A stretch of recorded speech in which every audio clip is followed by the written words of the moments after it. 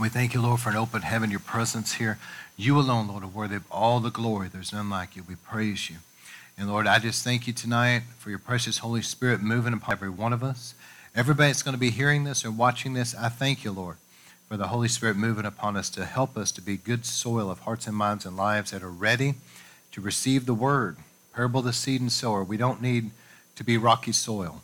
But Lord, let the word of God be sown tonight, the true word that you speak through me, everything that needs to be said.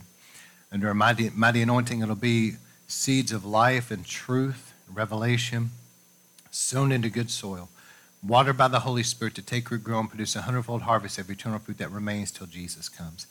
And Lord, I thank you for your word going out as light, piercing through the darkness, driving away all the darkness. And Lord, let there be the washing of the water of the word. And help us, Lord, have eyes and ears to see and hear what you're saying.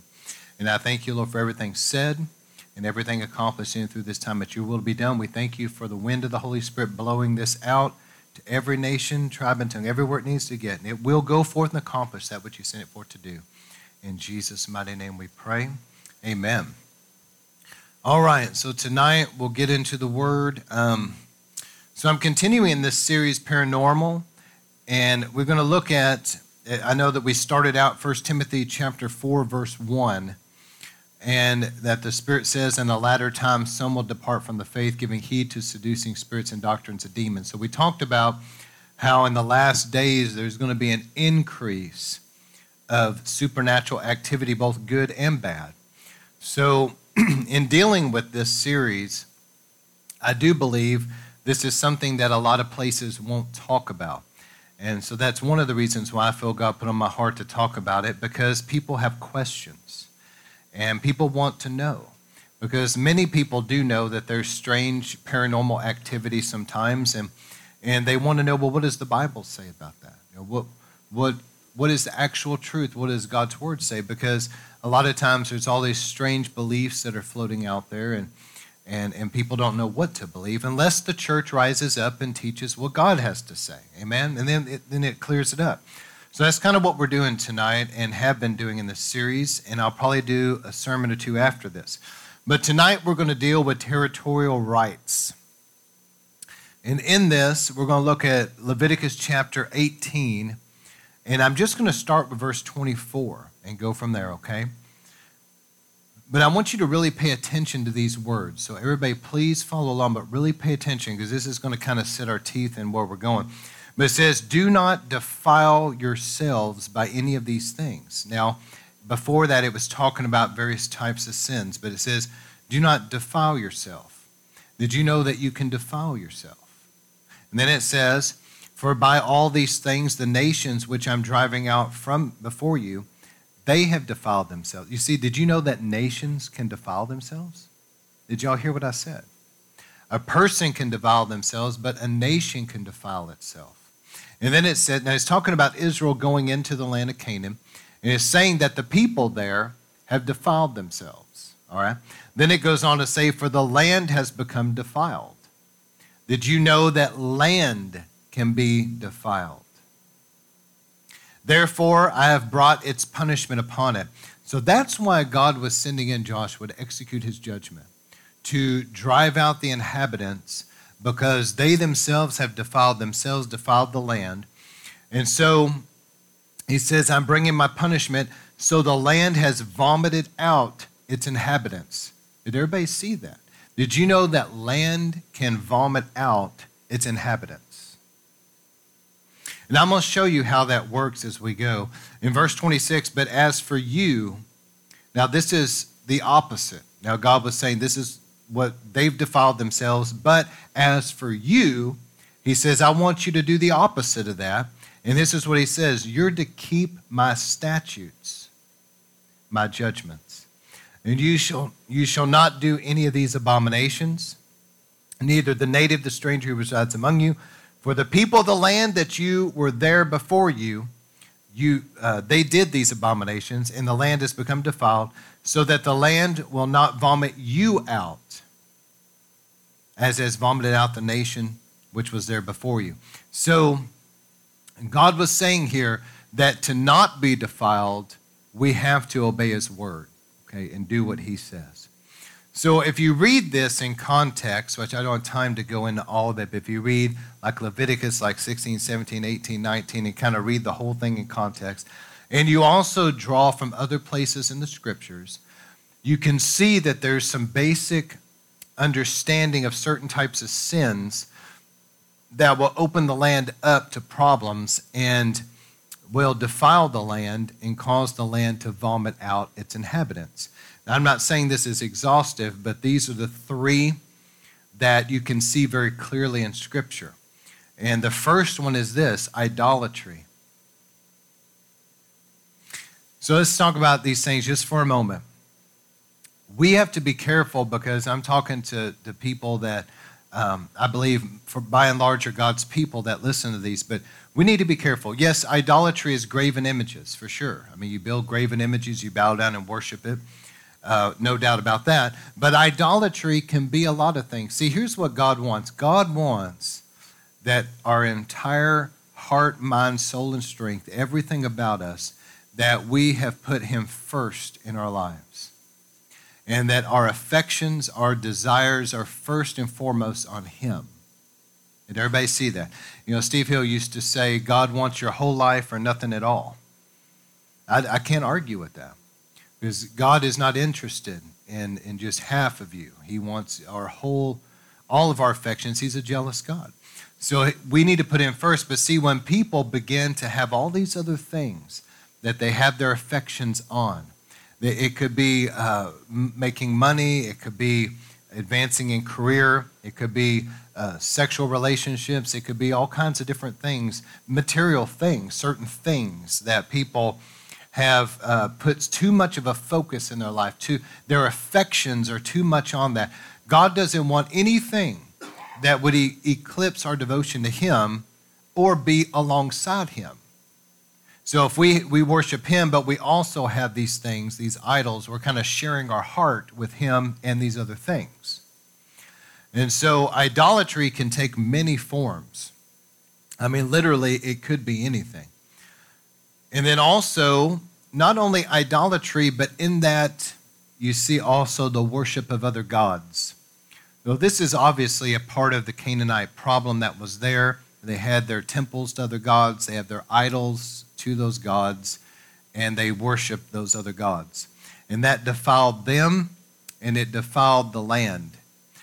And also, I would add under this category the occult. I've dealt with a lot of this already.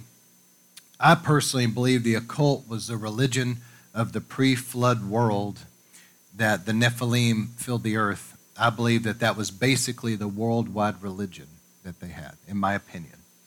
And basically the world of that time was in bondage to witchcraft, and God stepped down and sent the flood and cleaned house.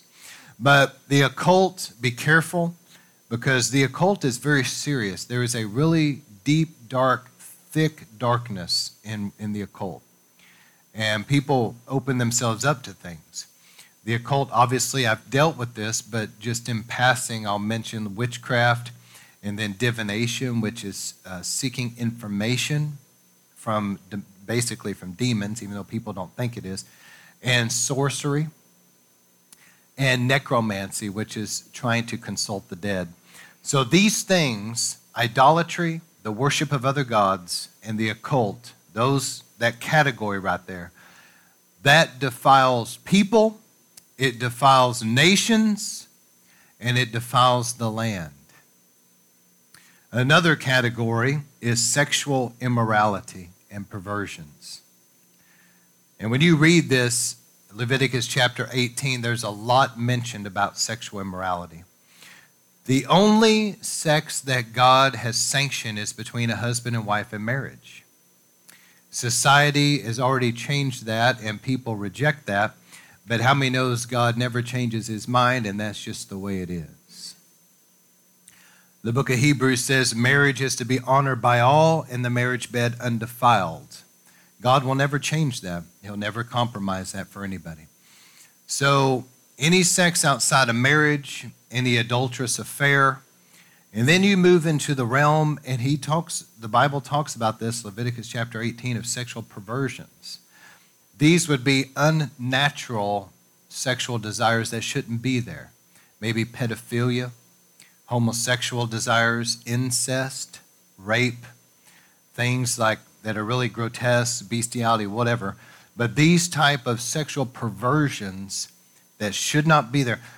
The Bible shows that sexual immorality defiles the person, and it can defile a nation, and it defiles the land. Y'all following me? And then the third category would be shedding blood. God has always taken this very seriously. I mean, there's warnings in the scriptures about these things. It's not like we're not warned clearly in the Word. I mean, you can see Sodom and Gomorrah's judgment when it comes to sexual immorality and other things that they had going on in that nation. But anyway, shedding blood. Did you know that God took this so seriously that in the book of Deuteronomy, if there was a man found murdered in a field, the nearest city, the elders had to go out to that man and they had to kill a heifer, and the blood of that animal had to be shed there. And they had to hold their hands out while somebody poured water over their hands, running water.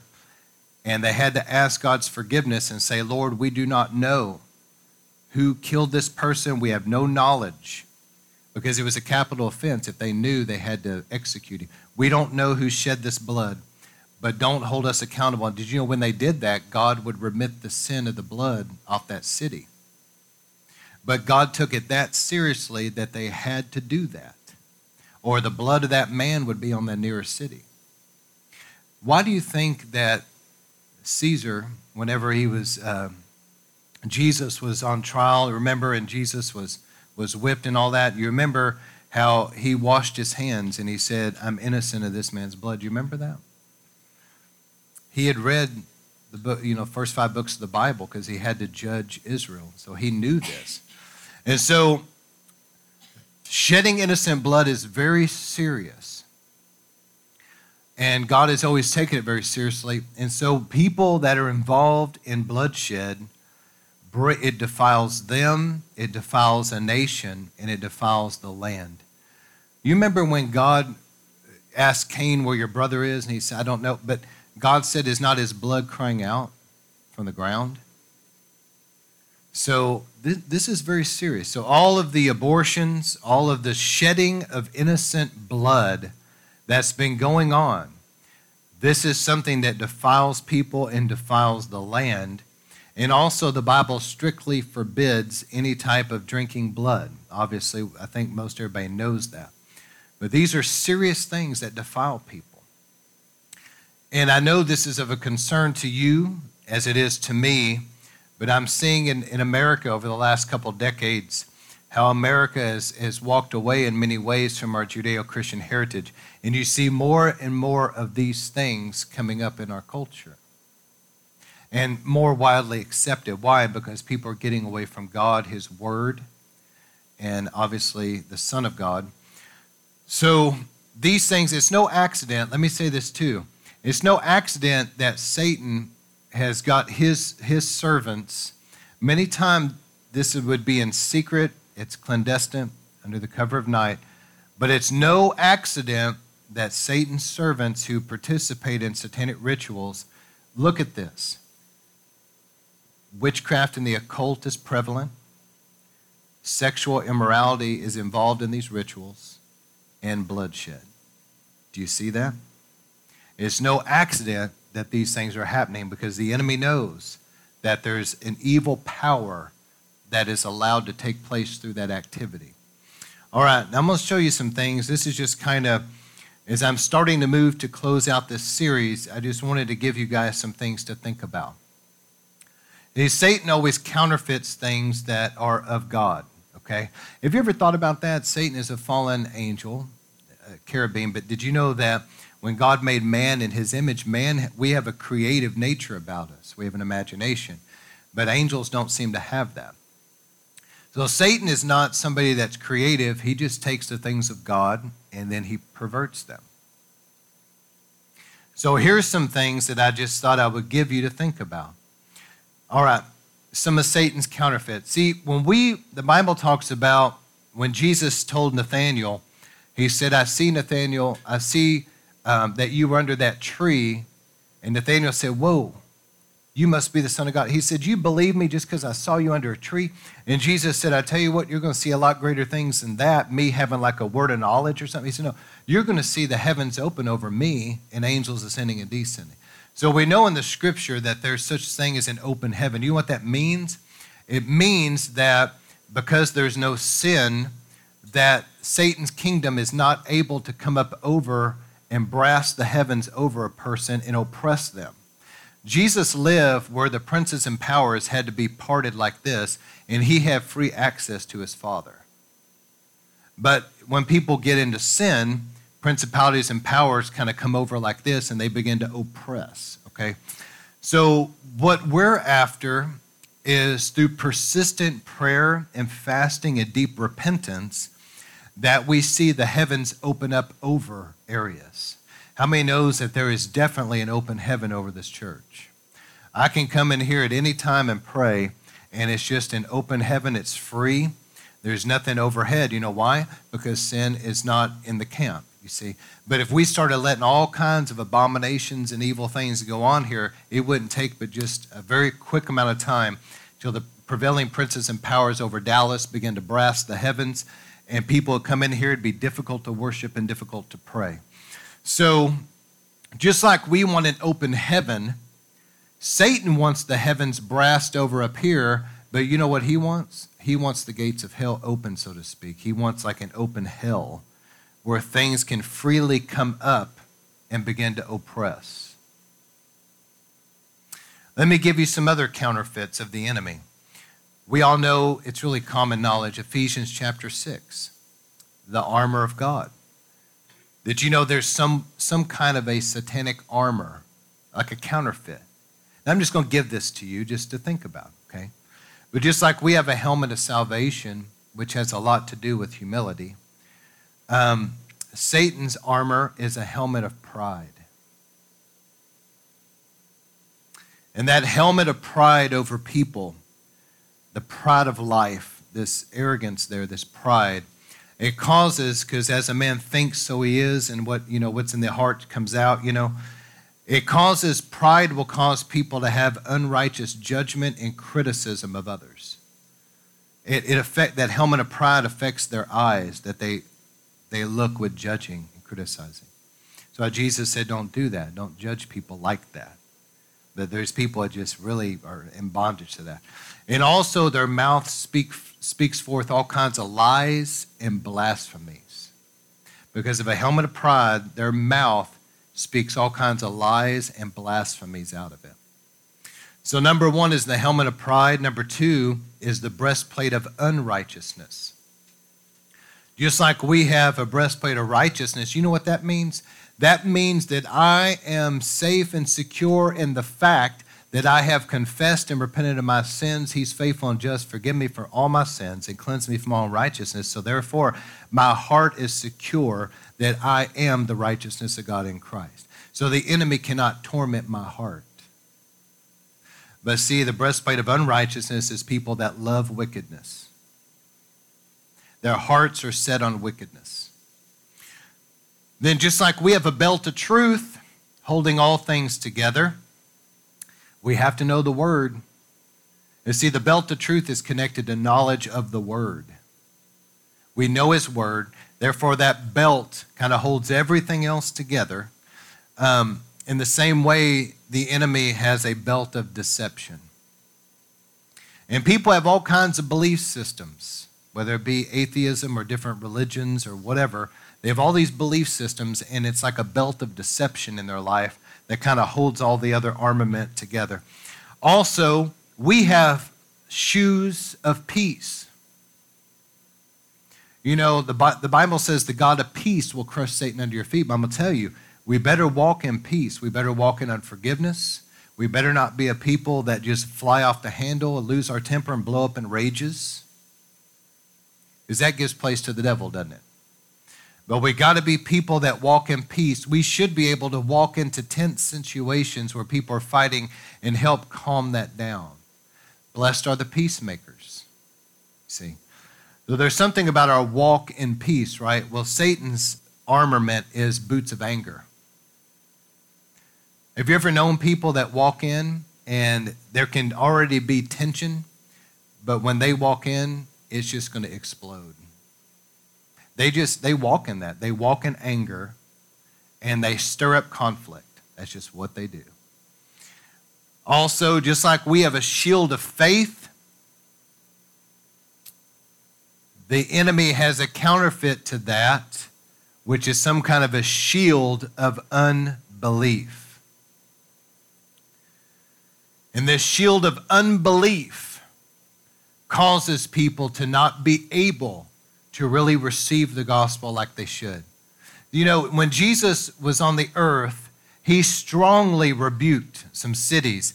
And he said that I did all these miracles in you, yet you will not believe. He said it will be better for Sodom and Gomorrah on Judgment Day than you because of your unbelief. Let me tell you something. There's people out there that this shield of unbelief is so strong in their life that Jesus could raise the dead right in front of them, and they'll just say the person was never dead to begin with. It doesn't matter what God does, they will never believe. Just like we have the sword of God's word, the enemy has an evil sword of criticism. And there's certain people, especially that have a religious spirit, that they're very critical. They're always finding some kind of fault in other Christians and pastors and churches and ministries. They just can't help it. That's just the way they are. They have a religious spirit. And because of their unrighteous judgment and criticism, they operate like a sword, a crooked sword of criticism. And let me tell you this too, along these lines. There are some people that they have kind of so-called ministries, as they call it, but you better really watch out for these people, because their so-called ministry is only destroying other Christians they don't agree with. And let me tell you something. What does the Bible say about Satan? He comes to what? Steal, kill, and what? Destroy. Their ministry is satanic. It's not of Christ. They're a ministry of destruction.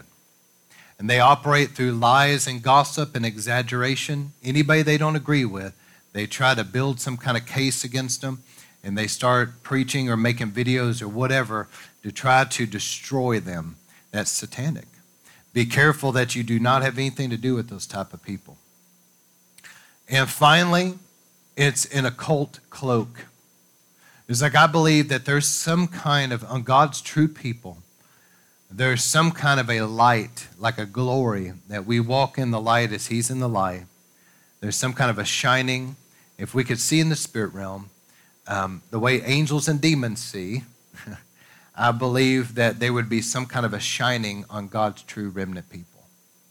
But there's also some kind of a darkness, like a shroud of death and darkness that shrouds Satan's people like an armor. And they're in some kind of a occult cloak. The word occult means hidden, but basically I'm talking about some kind of shroud of darkness. And what does the Bible say? It says that we're children of the light, but there are children of the darkness. And they walk in darkness. Now, this is just my opinion, the way I see it, but Satan has an armament. And that's why it's so important, though, that we pray. Because the Bible says the God of this age has blinded the minds. How many knows that when we go out witnessing, you got to understand, you're going on the front lines and it is war. These people don't realize it, but many of them have this armament on their life and they are clueless to that fact. And they're in bondage to the enemy. And it's going to take, Jesus said, that the strong man must be bound and then you can plunder his goods. So it's important that before we go out witnessing, that we take time to pray and we bind up the enemy in people's lives so that they're freed up to be able to receive. And let me tell you, because I've done a lot of street evangelism over the last 25 years or so, I've done a lot. And I've been in a lot of places. I've been in some places that probably, quite honestly, were probably pretty dangerous. I've run into Satanists. I've run into everybody you could imagine, gang members. I've talked to, trust me, I've been in a lot of places. And I think that's what really connected me with Steve Hill. When I first met him, when he came to Dallas, somehow I found great favor with him, but I believe it was because of my heart for street evangelism. But he really took me under his wing after that, and we spent some time together. But he sent me out. He really loved that. He loved the evangelism. Steve, I just honor Steve Hill. He had such a love for souls, and I just love that about his life so much. But anyway, in those places, and here's the crazy thing, places I've gone. I've gone up to people. I'll never forget the story, and Brother Zach was with me, and we were at some, like, I don't know, some kind of one of those DART train type stations or something, and there was this guy. He was leaning up against the wall, and I felt led to go talk to him. This guy, he looked dangerous. He looked like full of tattoos, and he looked dangerous, And I remember Brother Zach was kind of looking at me like, you sure we need to go bug this guy, I said, I feel led to talk to him. So I go up and start talking to him. Do you know that the guy, he just got out of prison. He was involved in gangs and all that stuff. But did you know that he was the nicest guy and really listened to me as I gave him the gospel? But I've gone up to people, sweet little grandmas that you thought were just the nicest people, You just talk to gang member guy, right? And then you go up to this old lady, you think, oh, this lady, you go up, this is going to be easy. Now you get up there, and she blows up in a rage and cusses you out like a sailor. I've seen it. It's happened to me. I've gone into places, and I thought, just witnessing to people, and this type of stuff has happened. I'm not exaggerating. Like in that Panda Express, is that the name of that place? Okay, I was in there one time getting some Chinese food. And I was in this guy, and I started talking to it. As soon as I mentioned Jesus, this guy went berserk. I mean, he just manifested. And he started screaming, acting all crazy, getting loud, and just fidgeting around and stuff. And I just shook my head and walked off. I've seen stuff like that a number of times. So you know what that is? There's some kind of a satanic armament. They obviously have spirits that are not of Christ's kingdom at work in their life. And I learned from all of this experience that it's a war, and we need to pray and bind the enemy up in their lives and break the power of that. And pray for, here's what I've learned. I'm going to go ahead and share this. Pray that God, the Holy Spirit, go move on their hearts before you get to them. Pray that the enemy is bound, and pray for divine appointments. Because you can go out there and just talk to any random person, and it's like sowing seed on rocky soil. But whenever you really pray and believe for divine appointments, then they're going to be prepared.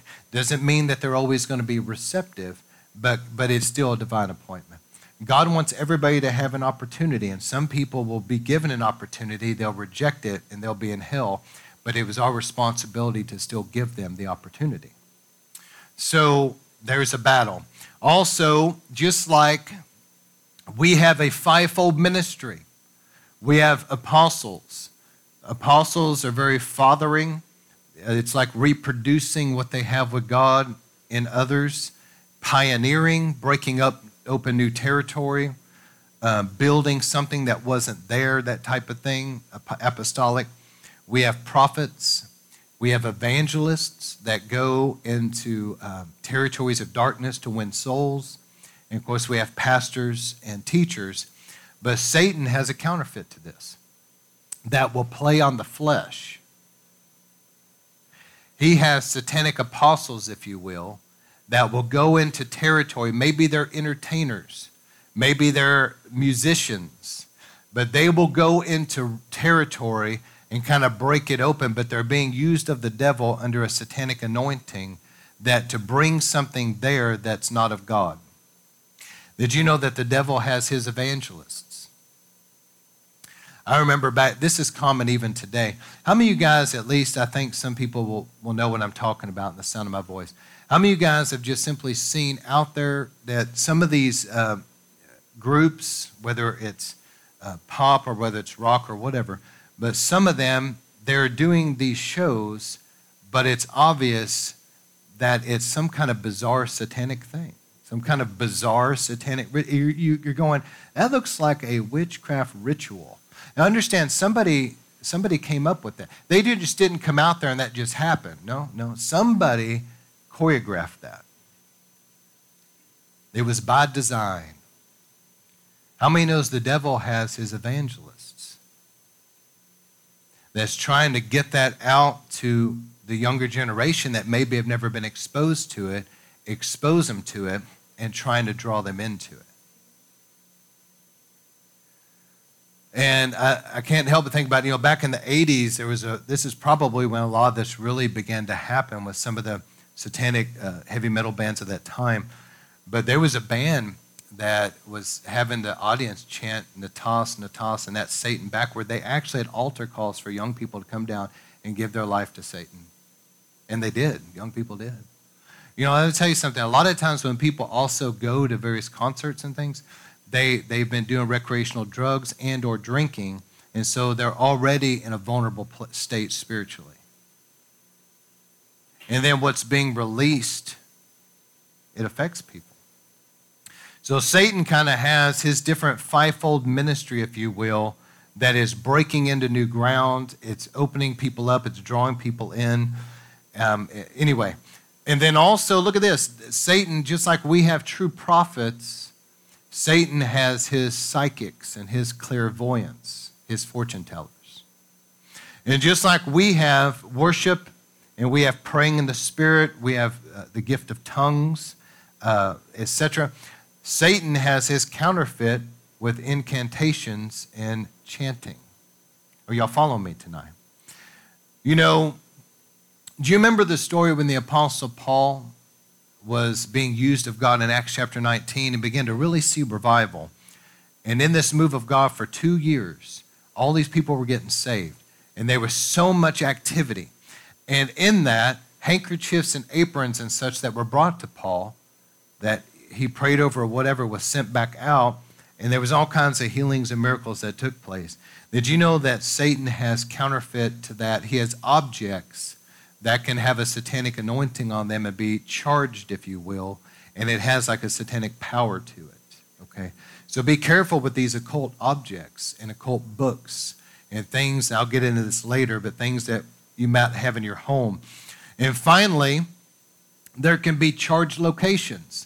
And do you know that there's places where God has moved with great power and authority in times past, that you can still go to those places and you can still feel the presence of God there? Isn't that something, even though it happened a long time ago, there's still kind of a residue? If God really moved in that place mightily, very powerfully, it's very likely there's still kind of an open heaven and there's still some kind of a residue there. And people sense that. They go there, you can feel that.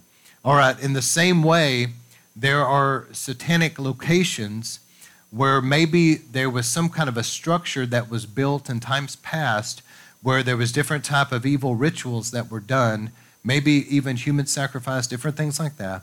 And those places are charged locations that have like a satanic anointing. And you can go there and you can feel the evil. Even though there's nothing going on there now, maybe it happened 563 years ago, but there's still something there until people of God go there and cleanse it and pray over it. Is this making sense? So Satan has his counterfeits, things that we just simply need to be aware of. Now, here's where I want to go with this before we end it, but just a landscape of your bloodline. So there's a scripture with all of this in mind that I'm talking about land being defiled, the land vomiting you out, these different types of counterfeits the enemy has. With all of that in mind, the Bible says if God's people will humble themselves and pray and seek his face and turn from our wicked ways, he would hear from heaven, forgive our sin, and heal our land. Okay, have you ever considered, though, that we need to maybe broaden our understanding of the landscape here? You see, all of Christianity that reads that pretty much sees that as, well, God can heal the landscape of my city or my nation. Absolutely. But have you ever considered the landscape of your life and your family bloodline? See, the prophet Daniel, as far as I know, maybe there's something I don't know, but I don't think he had any direct lineage back to like Moses or Aaron or anything priesthood. Maybe he did. Maybe somebody studied this out and found it. But Daniel was a righteous man. And I know the King James says, what the effectual fervent prayer of the righteous availeth much. Well, what that means, the Amplified says it best. The prayers of a righteous man makes tremendous power available, dynamic in its working. And you see that in Daniel chapter 9. The people of God were in captivity in Babylon. It was supposed to come to an end. Daniel prayed and fasted. He just did a partial fasting, but he humbled himself in prayer and fasting. And on behalf of the nation, he went before God and said, Father, forgive us for our sins and the sins of our fathers. We have surely been unfaithful. And he really repented. And God heard, and God began to move things forward. So here's what I'm getting at. People don't realize this, but Isaiah 58, Joel chapter 2, in Joel chapter 2, it says, if God's people will really humble ourselves and pray and fast, listen to the promises here. He says humility, prayer, and fasting, deep repentance. Joel 2 says, I will drive away your enemies. Now, God has to do it. God says, I will drive away that northern army. And then after they're driven away, he said, then I will release to you the grain, new wine, and the oil, the former and latter rains. You know what that is? Restoration. He said, I will restore the years the locusts have eaten. And then he says, I will pour out my spirit. Are y'all really following me? Did you know that we can go on, like, for example, your family, say you, your spouse, your kids, and like your family, spiritually speaking, that's the landscape of your family. And you can be like Daniel, and you can put yourself to humility, prayer, and fasting, and deep repentance, representing your family. Lord, we have sinned. We've done this, that, and the other. Forgive us, Lord. And you know what? If God's people will humble themselves and pray and seek his face, he will hear, he will forgive, and he will heal the landscape of your family. He can use your prayers to heal the landscape of your family and your bloodline. Did you know that your entire relatives, extended family out there, you're all that are connected to you in your blood, did you know that that's kind of a landscape? And you can go before the Lord the same way and really pray. And Isaiah 58 talks about this humility, prayer, fasting, and really deeply repenting. And it says that in Isaiah 58 that you'll call unto me and I will answer you. You'll cry out to me and I'll say, here I am, nearness. He said that I will make you like a well-watered garden. That, you know what that is? Revival. Refreshing revival. And then he says that your light will break forth like the dawn, your healing quickly appear. You know what that is? God arising with healing in his wings. And it's the same concept here, that not only will God hear your prayers, but he can bring healing to the landscape of your entire family, all of your blood, all your relatives, if you'll set yourself like Daniel to be an intercessor. God will hear, he can forgive. See, Daniel was representing the entire nation. You can go before God representing your family and say, Lord, we have sinned. Forgive us. Heal the landscape of my family bloodline. Heal, my family, my relatives that are lost. Forgive us, Lord, we have sinned. And I promise you, those type of prayers from the righteous, God hears. And in Isaiah 58, not only do we see in Joel 2, God restoring the years the locusts have eaten, but God will use people of prayer and fasting that through our lives, he wants to rebuild the ancient ruins. You know what that is? The devil at some point came into your family bloodline and destroyed, brought massive destruction. But you know your prayers can cause now that God will begin to heal that landscape and he will rebuild the ancient ruins. God can do it, and he will do it if we pray and believe. So it's not just the landscape of our city, our nation. Absolutely, that's true. But I want people to think about your family, and I want us to set ourselves as intercessors on behalf of our families, because God can use our prayers to heal that landscape. So there's things that has come into family bloodlines. See, just like land, in the land of Canaan, the people there began to get in idolatry, worship other gods, practice the occult, all kinds of sexual immorality. The Nephilim were there. And it was an evil, dark place. There was bloodshed. And because of that, God said, those people have defiled themselves. The nations there are polluted, and they've defiled the land, and the land itself is going to vomit them out. And I'm going to explain that a little more here in a minute. But he's saying, now, look at this, your family bloodline. At some point, many times, families, the same type of thing. Somebody started doing things that kind of brought in pollution into the family blood. And I wonder, in the same way, have you ever noticed that sometimes families that really have a lot of things in it like that, that family bloodline becomes so polluted and so tormenting that it's almost like vomiting people out? Have you ever thought about how people just want to get away from each other? Family alienation. They can't stand to be together. People just sometimes just want to get away from things, get away from their family, move to a different area. It's like the family bloodline is tormented. Here's how this works. Let me explain it. So let's say I'm going to use a house. Let's say that somebody built a house. The house was fine. Everything was normal. But then some occupants came into that house that began to maybe practice the occult. And maybe there was a murder that happened there. Maybe there was rape and incest of little children. All these horrible, evil things happened there. Now that home is defiled. And because of that, there's a curse there. And because of that, now there's tormenting evil spirits there. And now for anybody to try to come in and live there, it's like that home is trying to vomit them out. It's tormenting to be there. Unless a Christian comes in and really cleanses it spiritually, drives everything out, it's tormenting. Is this making sense? In the same way, inhabitants of a land, they begin to do all these things. It defiles the land. Now there begins to be curses on the land. Evil spirits begin to traffic through the land. And it becomes to be that it is tormenting to live there, and people just want to leave, and it's like people are being vomited out. In the same way, some family bloodlines can be that way. It can be kind of tormenting because of the generational curses and things that are on that family. Is this making sense? I hope I'm not losing anybody. But listen, that's an important concept, because in Christ, though we have the ability through his blood and the power of the Holy Spirit to see the change take place in family bloodlines. You know, if we have ownership of something, we can come in and cleanse it spiritually, you see. But anyway, things that have come into family bloodlines, I'm just going to read over this. I don't have time to really get into it tonight. But iniquity.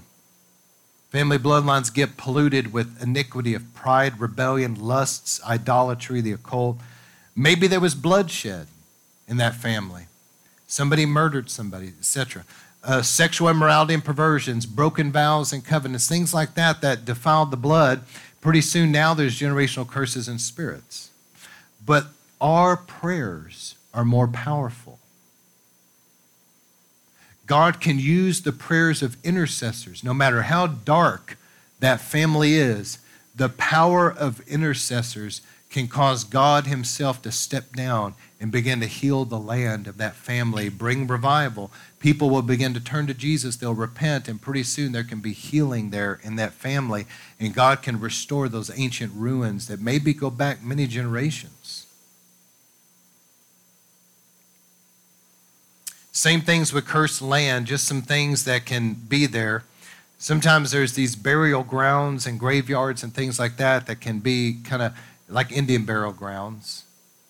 Have you ever noticed how when Jesus came to the Gadarenes, where was that demon-possessed guy hanging out? He's running around naked in the graveyard. There's some kind of affinity toward these things with these demons. They want to be around death and darkness. And so there can be like Indian burial grounds, places like that, these tombs of ancient pharaohs. And there can be places that can be really spiritually kind of charged, you know. Ritualistic sites. You can go places where in times past there was different evil satanic type rituals there, and it can really be cursed and oppressive. I think people have been saved long enough that I can ask this question. How many of you guys have gone somewhere before and you just felt oppressed by being there? You knew something wasn't right. You see, that there's places like that.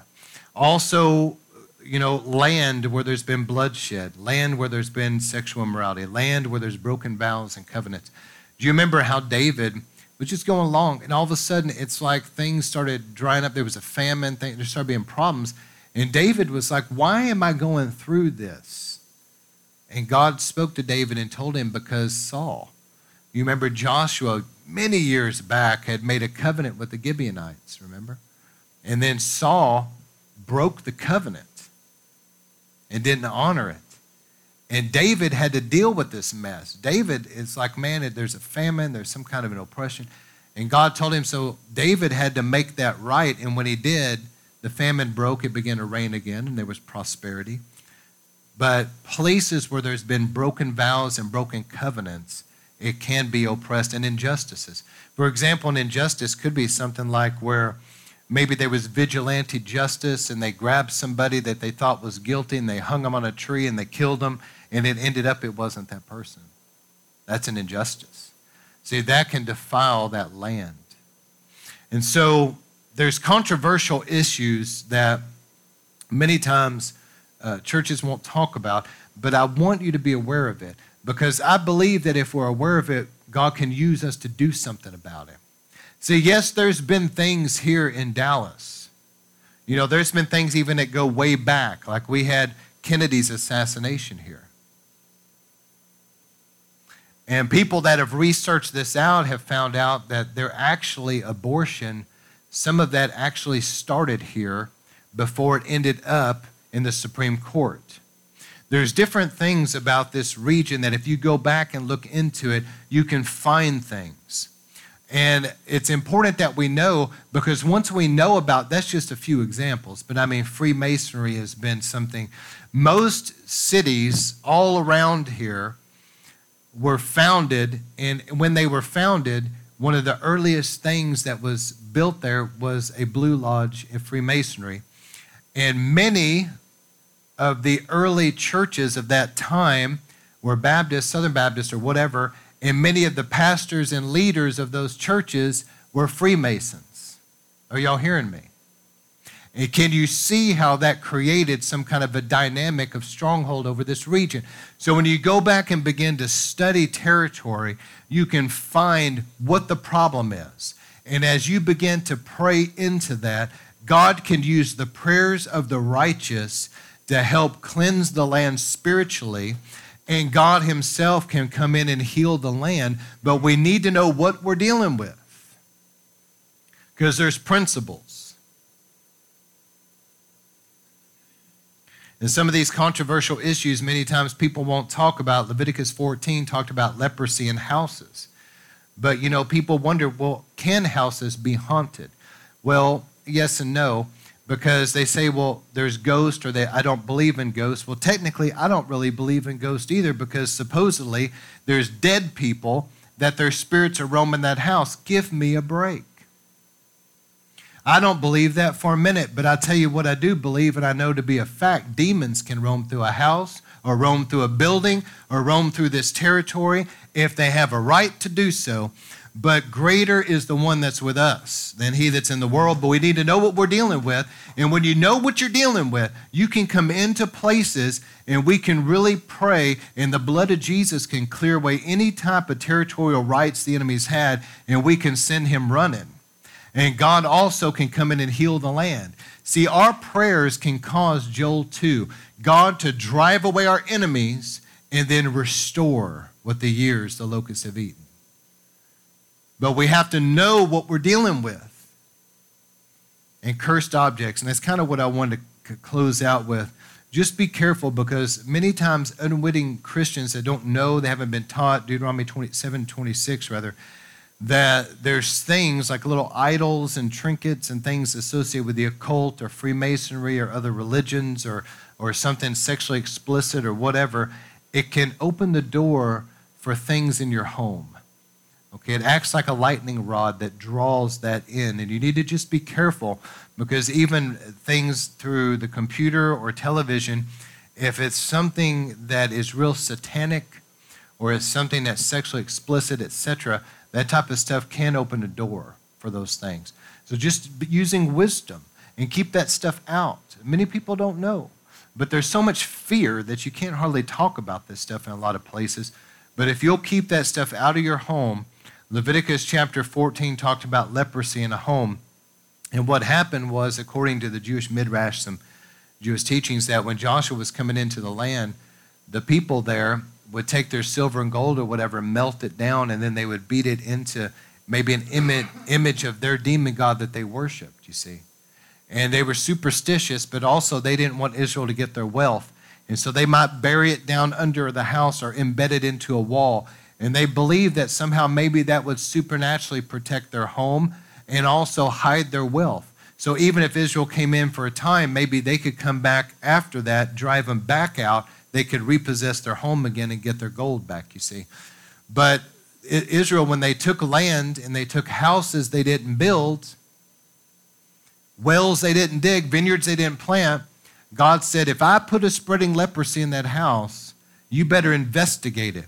Now, if it wasn't a big deal to God, why is it in the Bible in the first place? But he said that whenever you go in, you're going to possess a home. He said, if I put green and red streaks running up that wall, he said, you better go get the priest because there's some kind of a spiritual problem in that home. And the priest would come in and would dig into the wall there, and many times they would find something like an idol in there, you see. And if they didn't, if they did, they would have to put new stones and replaster. But if it kept reappearing and they couldn't find the problem, then basically they just had to level that home and nobody was going to live there. But God took this very seriously. He did not want his people to live in places that were oppressed and demonized because it can affect people spiritually. And so God told him, if I put that spreading leprosy in, sometimes people come into places, you were not the first occupant there.